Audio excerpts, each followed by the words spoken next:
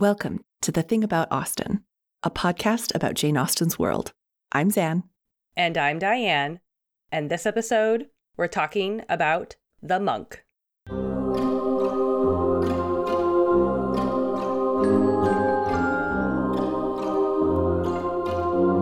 A couple of things before we get into this episode.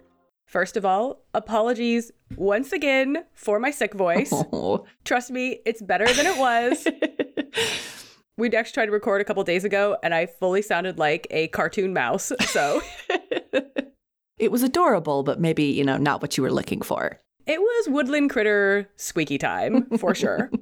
Second, we will be presenting at this year's AustenCon, coming up on November 5th, November 4th in the US, because Australian time. Mm-hmm. So more on that at the end of the episode, but I wanted to mention it here for anyone who skips our outro, which I don't know why you would. I mean, come on.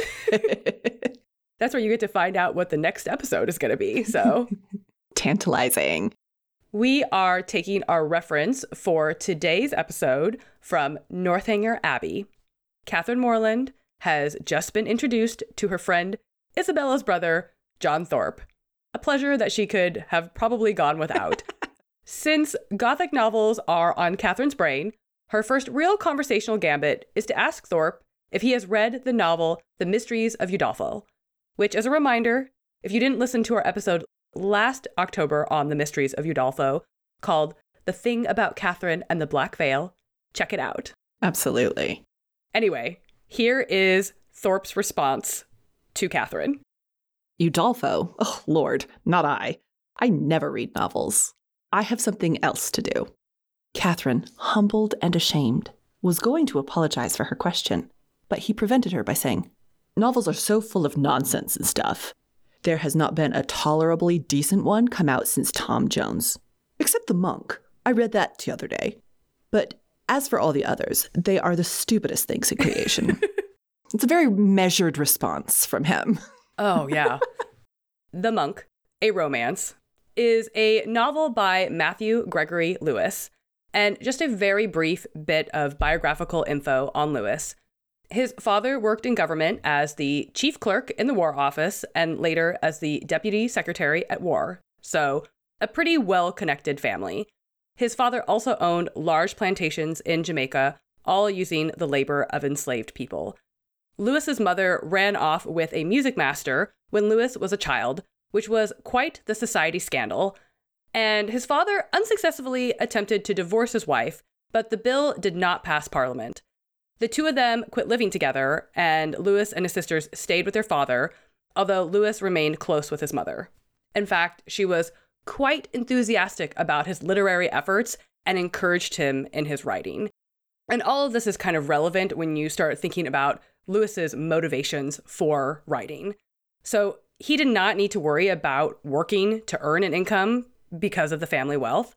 And so his primary motivation in writing was to make a name for himself. According to Christopher McLaughlin in his introduction to The Monk, Lewis was clearly desperate to make a name for himself as a writer in some form, though his allowance from his father and the prospect of a large inheritance meant he did not need financial success as a writer. He wanted only the fame.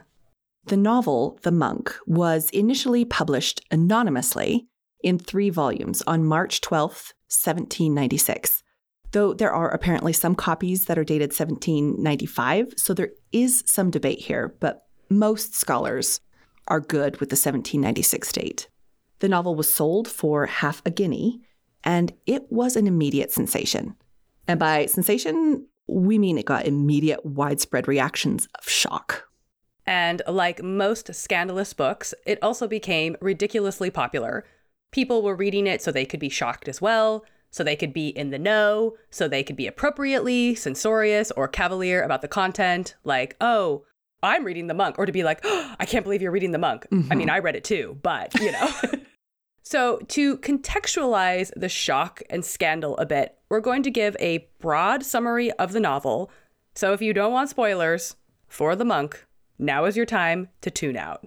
And we should say too, as we are discussing this novel, we're not going to go into anything in great detail, but this book is truly like every single content warning. So every single content warning, every single trigger warning. Yes. So just FYI, like a lot of things will be mentioned, but again, we won't go into things in any detail, but this book is a lot. It is a lot. And there's a reason, like, we're kind of making fun of like the sensational element of it, just in terms of like the cultural aspect, but we're not making fun of the fact that this is a very... It's a messed up plot. Messed up novel, yes. So I am going to be reading a summary from an illustrated and abbreviated version of the novel that was published sometime around 1818. And this summary is directly from the novel's title page. Spoilers and all. So here we go. The Monk, a Romance, in which is depicted the wonderful adventures of Ambrosio, friar of the Order of Capuchins, who was diverted from the track of virtue by the artifices of a female demon that entered his monastery disguised as a novice, and after seducing him from his vow of celibacy, presented him with a branch of enchanted myrtle to obtain the person of the beautiful Antonia of Madrid.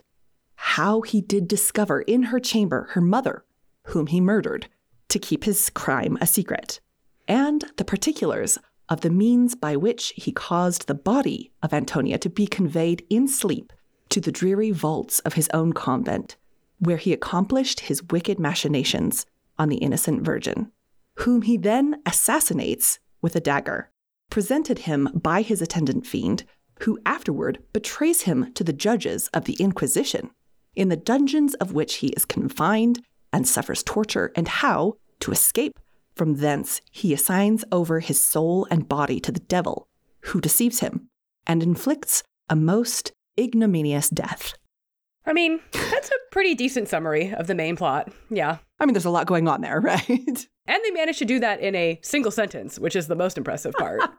Like one of the most impressive run-on sentences I've read in a while. And the only thing I would want to add to this is that there is actually an entire secondary plot that goes alongside Ambrosio's. And while I'm not going to go into that, just know there is a planned elopement in which the woman plans to escape a convent by dressing up as a ghost, known as the Bleeding Nun, that haunts the castle. The plan, however, falls apart when her boyfriend accidentally runs away with the actual Bleeding Nun ghost. As one does. As one does. So there's a lot of these really fantastical elements in the story that lead to this novel being described as a romance. So this is not Hallmark rom-com territory here, people. That genre meant something significantly different in the 18th century than it does today. Romances in the first century of the novel often were stories that had high adventure and departure from realism. So do not set any real expectations of romantic love as the primary plot point in The Monk. So the novel, after it first was published, actually did get a few initial positive reviews. So, for example, in June of 1796, only a few months after it was published, the Monthly Mirror gave the book an entire page worth of praise, saying, quote, "We really do not remember to have read a more interesting production." And as early as August of that same year, there were already abridged editions and stage adaptations of The Monk that were becoming available. So people were definitely intrigued. The first edition was so successful that a second edition was published in October of the same year. And Lewis claimed authorship this time since he was feeling pretty confident about the work. He was only 19 when the first edition was published, and his book was a big commercial success. But by the time the second edition came out, the reviews of the work started to turn sour. So the Monthly Review, for example, described the book as having, quote, "a vein of obscenity that pervades and deforms the whole organization of this novel, which must ever blast, in a moral view, the fair fame that, in point of ability, it would have gained the author, and which rendered the work totally unfit for general circulation." And then, perhaps most famously, the poet Samuel Taylor Coleridge publishes a review that absolutely unloads on the novel. He writes, "The Monk is a romance, which, if a parent saw in the hands of a son or daughter, he might reasonably turn pale." And he does not hold back. He has like multiple pages of thoughts about this. But something that I do find a little bit amusing about Coleridge's review is that along with this moral outrage, he is also really worked up about Lewis's use of magical elements in the novel. He points out that if magic can just like sweep in at any point, then the characters don't really have to develop and the logic of the narrative is undermined. He's really annoyed by this. He writes, quote, "Tales of enchantment and witchcraft can never be useful. Our author has contrived to make them pernicious by blending with an irreverent negligence all that is most awfully true in religion with all that is most ridiculously absurd in superstition." He's just like, not only is this morally a wacko book, but I don't like your world building. Do not approve of the magical elements. He's like, I only like poems about people returning from voyages at sea. Thank you very much. The censure for the book reached a potentially dangerous peak for Lewis when an organization called the Society for Carrying into Effect His Majesty's Proclamations Against Vice and Immorality, that's the entire name of the society, Wow. threatened to prosecute Lewis's publisher, John Bell, for obscenity. So the fourth edition of the book, published in 1798, was heavily revised. Mm-hmm. Yeah, according to Lewis Peck, author of A Life of Matthew G. Lewis, he basically takes the third edition and just crosses out anything that could be potentially problematic. Peck says, the fourth edition contains nothing which could endanger the most fragile virtue. He expunged every remotely offensive word in his 3 volumes with meticulous attention to lust. Ambrosio, formerly a ravisher, becomes an intruder or betrayer. His incontinence, which here means lack of self-restraint, changes to weakness or infamy, his lust to desire, his desires to emotions. Having indulged in excesses for 3 editions, Ambrosio, here in the 4th edition, committed an error.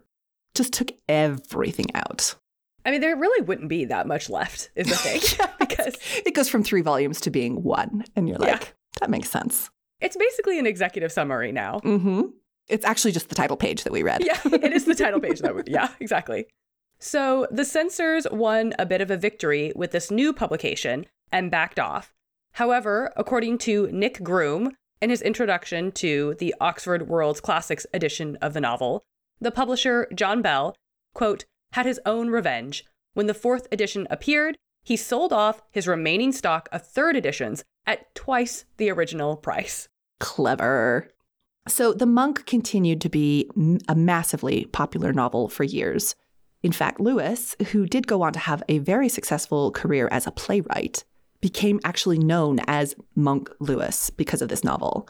So he was essentially defined as an author by his 19-year-old self's success, which I gotta say, I don't know how much I would like that personally. Like, that's rough. Mm-hmm. Now it is time for us to return to Northanger Abbey and how Austen makes use of the reference. And really, this is our chance to dunk on Thorpe, which we've all been waiting for. So Austen demonstrates throughout the novel that Thorpe is an ignorant windbag and that we really shouldn't trust anything he says, ever. The scene we read at the top of the episode is really our introduction to his character and just tells us a lot about who he is. You know, Yes. Austen is giving us a lot of insight into everything you ever needed to know about John Thorpe with just a few words out of his mouth, which is unfortunately almost always open because this man never stops talking. No filter, no idea what he's talking about. He just, keeps talking. So Austen immediately puts Thorpe at odds with Catherine in his disdain of novels as a genre, as opposed to the later super swoony support of the novel from Henry Tilney. Like she's not being subtle with that kind of Juxtaposition, exactly. And his only exceptions to his professed disgust of novels are Tom Jones and The Monk. According to Henry Austen, in the author note he included in the first publication of Northanger Abbey, Austen had reservations about Henry Fielding, the author of Tom Jones. So theoretically, if you were reading Northanger Abbey for the first time, you've got the first edition, you're reading it from cover to cover. By the time you get to this reference, Austen doesn't care for Tom Jones, and so Thorpe is immediately uncool. She's already kind of set that up. And remember that Austen drafted Northanger Abbey in the mid to late 1790s, which is right in the middle of this brouhaha surrounding the monk and its scandals. So obviously, John Thorpe could have actually read The Monk. That certainly works as a commentary on his taste. But I also don't think it's a stretch to argue that, considering the rest of his conversation with Catherine and his supposed knowledge, heavy air quotes, of these other books that they are discussing, that he either just skimmed The Monk or is possibly just pulling this title out of the air as a sort of cool and edgy book he's heard about. Or it could just be like a random time. He doesn't even know what it's about at all. He doesn't even know that it's edgy. He's just like, oh, a book. I've heard some dudes talk about this. I can use this. Yeah, I heard some guys talk about this for sure. Yeah. And that's what's so great about this scene. Any of these options works for the character that Austen is creating. But so, only moments later, for example, he tells Catherine that he's like, okay, Radcliffe novels might be pretty okay. But he's just dissed Udolpho. And Catherine's like, that's by Radcliffe. Mm-hmm. It's kind of interesting here to have that kind of juxtaposition again of Udolpho and the monk here, because we mentioned this a little bit in our episode on Udolpho, but Austen seems to actually approve of Radcliffe's version of the Gothic, or at least be indulgent of Radcliffe's version of the Gothic, which is about suspense more than anything. It's about that suspense that keeps you kind of working through the plot, and then it resolves all of the potential supernatural elements with a Scooby-Doo-esque kind of reveal. Whereas Lewis's version of the Gothic is to like really lean into the horror and the graphic elements and the supernatural. And it's pretty obvious that Austen thinks this latter version is the less sophisticated version, since Thorpe is supposedly into it, right? And Thorpe goes on to bash Camilla, which he can't remember the title of or the author's name, only that she is married to a French émigré. He mentions brief details from the novel's first few chapters, which has led many people to conclude that he didn't make it past the first part of the novel. He sort of like picked it up, skimmed through, got a few little tidbits, He's like, these are my talking points. I've read enough. Goodbye. Yeah. So he clearly has bad taste because he's bashing Camilla, a novel by Frances Burney, who is one of Austen's favorite authors, and one of the titles that the narrator of Northanger Abbey so strongly defends earlier in the novel. Yeah, basically Austen is like, Thorpe has lousy taste if he reads at all, but most likely he probably hasn't even tried any of these novels. He's more likely just parroting ideas that he's heard about all of these works. And by particularly leaning into having just like where he's like, I just read The Monk, he's demonstrating, according to the logic of the novel, that he is probably just trying to sound edgy and scandalous without knowing pretty much anything at all about it. He's a cool guy. Yeah. Or he skimmed through it and just read the edgy parts. He just like skimmed through for the dirty bits. John Thorpe is somebody who could have really benefited from the search feature in a Kindle. That's what he needed. Yes. He's like, what is the stuff that I really need to know? Yeah, exactly. And just as a delightful side note, apparently Lord Byron read The Monk, and in his 1813 journals, he was like, quote, it's decent for a novel. So, it's not like at the height of my poetry, but it's pretty good. Like if I have to read a novel, I'll skim The Monk. Yeah. So anyway, yeah. Byron and Thorpe apparently have the same taste in literature, which is just like a fun little tidbit for all of us. But if Thorpe is trying to embrace his bad boy persona, like he'd be in decent company if he was being compared to Byron, right? So in the 2007 adaptation of Northanger Abbey, there are some really overt allusions to the monk. It's more than just Thorpe's mentioning of it, which he does do in the adaptation. But then later, Isabella is the one who actually tells Catherine a bit more about the novel and its scandalous protagonist. And then the film cuts to Catherine reading the book at night. So there's this voiceover of her reading a scene when Ambrosio is using a magic mirror to watch Antonia and undressing and take a bath. And so on screen, Catherine is just like edging closer and closer to the candle, and her eyes are getting wider and wider. You can tell that she's just like, what's going to happen? What is happening here? And it seems like the inclusion of that first scene where Isabella is kind of talking about it, that it's trying to establish Isabella as a slightly more risque character, which, again, this adaptation tends to lean into.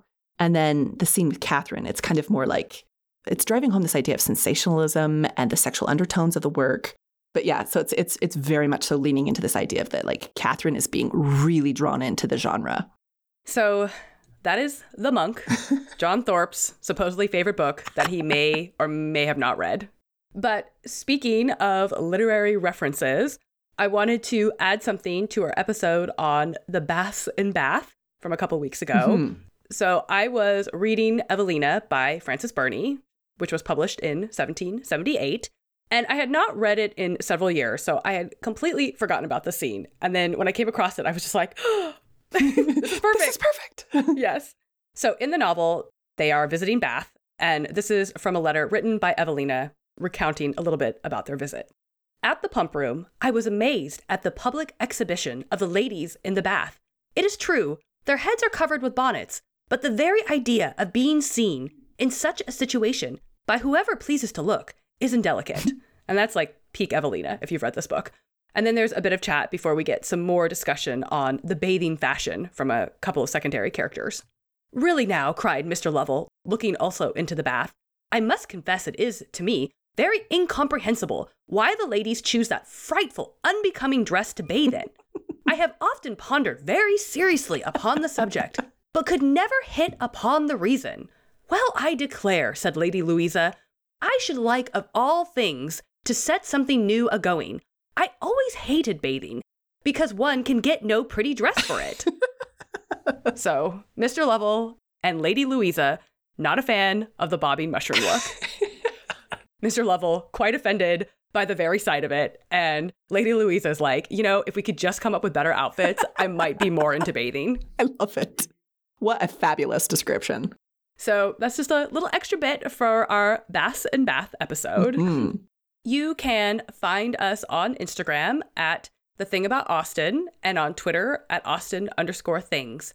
You can also check out our website, thethingaboutausten.com, and email us at thethingaboutausten@gmail.com. We are going to be taking a few weeks off because we will be presenting at AustenCon, which is just around the corner on November 5th, Australia time. We'll actually be presenting Friday evening US time, so make sure to check your time zones and all that. You can purchase tickets for the virtual option by going to 24caratproductions.com, and that's 24, the number, carrot, the vegetable, productions.com. And when we return, we will be talking about Mrs. Croft's time at sea with our guest, Maria Petrillo. Thanks for listening.